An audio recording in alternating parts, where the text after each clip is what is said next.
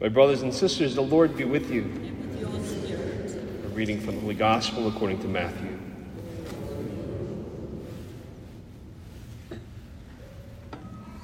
At that time, Jesus withdrew to the region of Tyre and Sidon.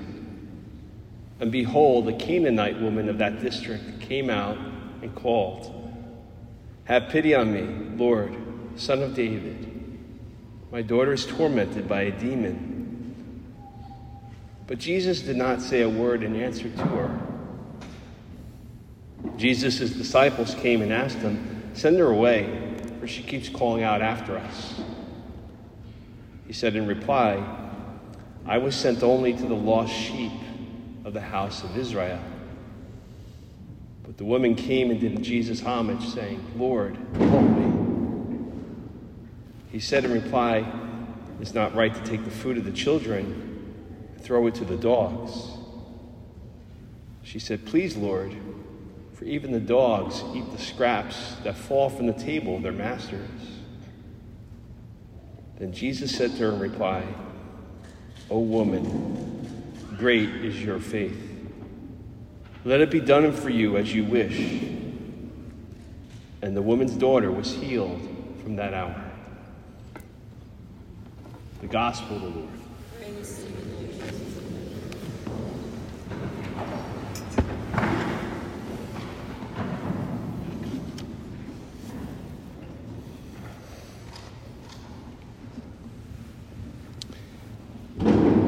If you believe in God, ask him for your wife to be saved with a miracle.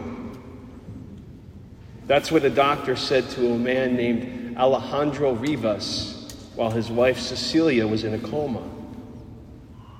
Cecilia had suffered complications from a cesarean section with the birth of their third child on August 28th, 2015.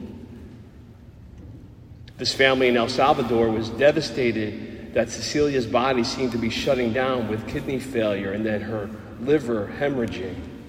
And the doctors were trying everything they could to keep her alive. Medications, bringing in specialists, giving her over 40 blood transfusions.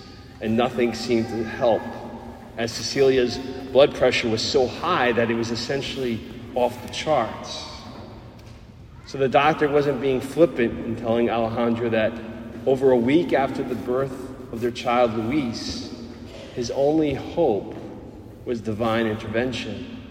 They fully expected that September 4th, 2015, to be her last night alive.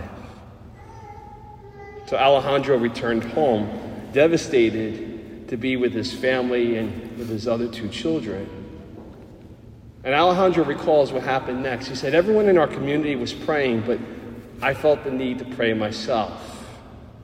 And then he continued, "I believe in the communion of the saints, the forgiveness of sins, the resurrection of the body, and life everlasting. So I asked my grandmother, how could it be that she, who was surely in heaven, wasn't doing something to help?" And he said it was just then that he remembered that he had his grandmother's Bible. So he went and got it and opened the Bible, and he found a holy card of Archbishop Oscar Romero. Government officials had assassinated Archbishop Romero back in 1980 when celebrating Mass because he had been speaking out and calling for the protection of the poor and the marginalized. And in the following decades, the people had kept asking for Archbishop Romero to continue speaking out on their behalf, but now in heaven as an intercessor to God.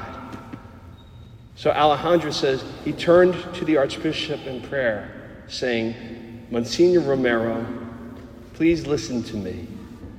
For the great love you had for El Salvador, for the great love you had for the family, for the great love you had for pregnant women, for the love you had for life, which even gave yours to defend it, I ask you to beg God in his great mercy that my wife may not die. Today, this night, may my wife not die. I ask you to beg God for mercy." And he made this prayer at 2 o'clock in the morning. Going back to the hospital the following day with the doctor's prediction of his wife's imminent death very much weighing him down, he was greeted by Cecilia's nurse, who shared that Cecilia's bodily organs were working again, and that they had started working again between 2 and 2:15 a.m., the very time Alejandro had been praying.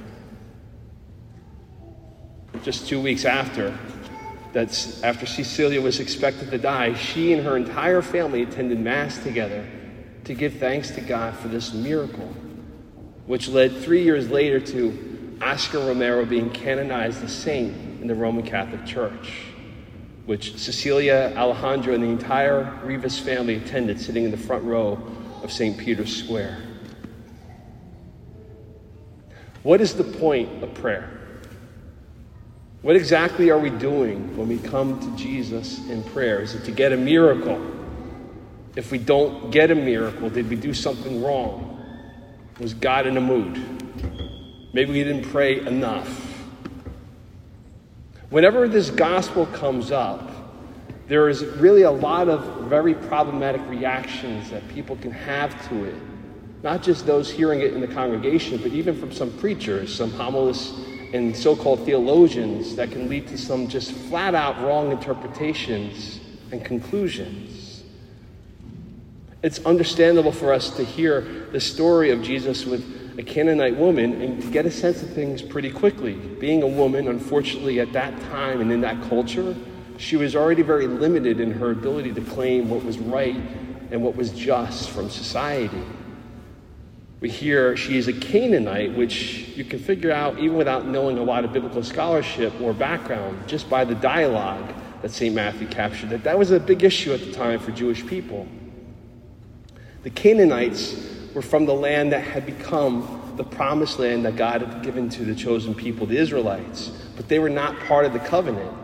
God had led the Jews from Egypt into that land, and the people who were there, the Canaanites, got displaced.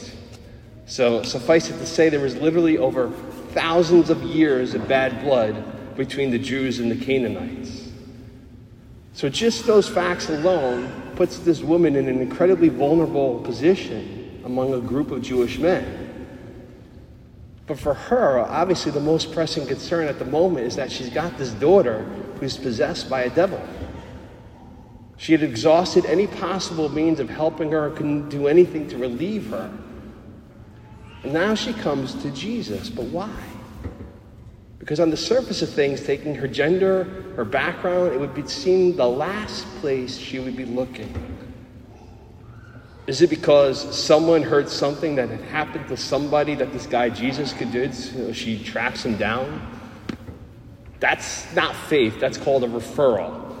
Jesus isn't worrying about how many stars he's going to get on his Google or Yelp reviews. And any preacher in any way proposing that Jesus is being racist or sexist because of his initial reaction and that he doesn't immediately attend to her requests doesn't realize how heretical they're being. Or those proposing that simply because there's a need and she requests it, Jesus needs to fix it. Well, that's not faith either. That's called superhero syndrome. Jesus is more than some Superman or some fictional character that someone dreamt up. He's God incarnate. And those who like to paint this story as somehow the Canaanite woman is some feminist heroine because she sets Jesus straight and gets him to change his mind are revealing how little they know who Jesus is and how little faith they have as they're bringing their own agendas and biases into this passage. Because it's the height of presumption and entitlement and arrogance that anyone has a claim on God's attention. And his response has to align precisely with their demands. Because if that's the case, it leaves those of us who don't get a miracle left thinking we've done something wrong. Maybe we weren't as persuasive or as demanding as this woman was.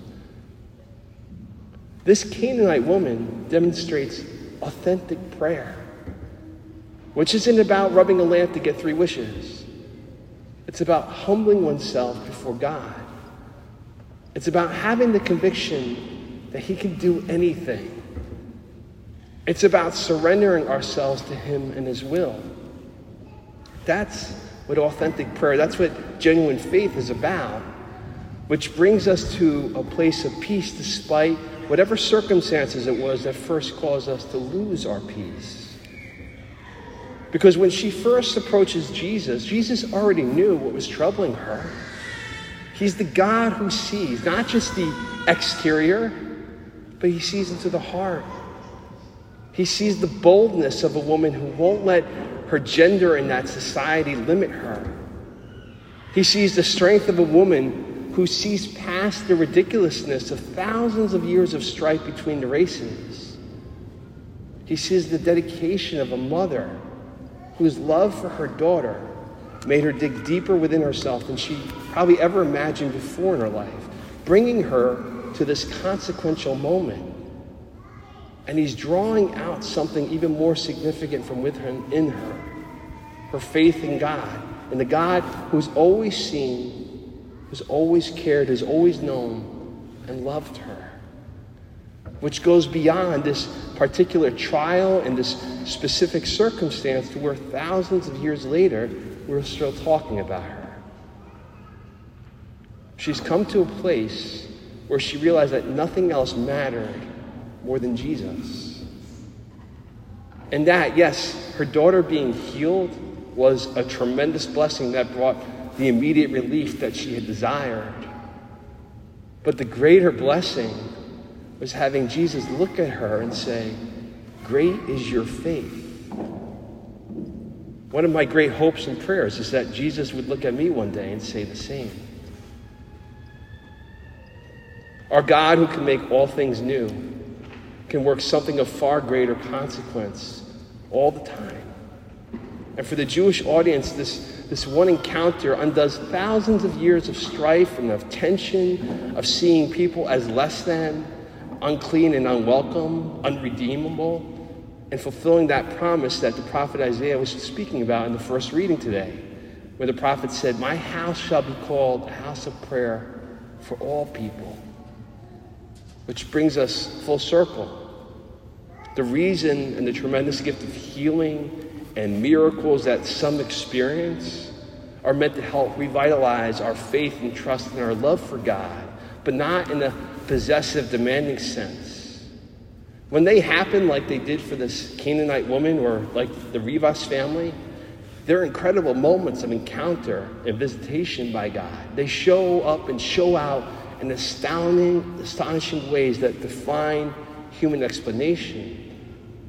But eventually, the Canaanite woman and her daughter died, as will Cecilia and her family, and one day every one of us. So our prayers aren't about getting a desired outcome. That's an excellent place for us to start, for sure, where we bring our cares and our needs and our fears to God. That's an excellent place for us to begin our prayers. Trusting God who can do anything, but trusting his answers no matter what they are.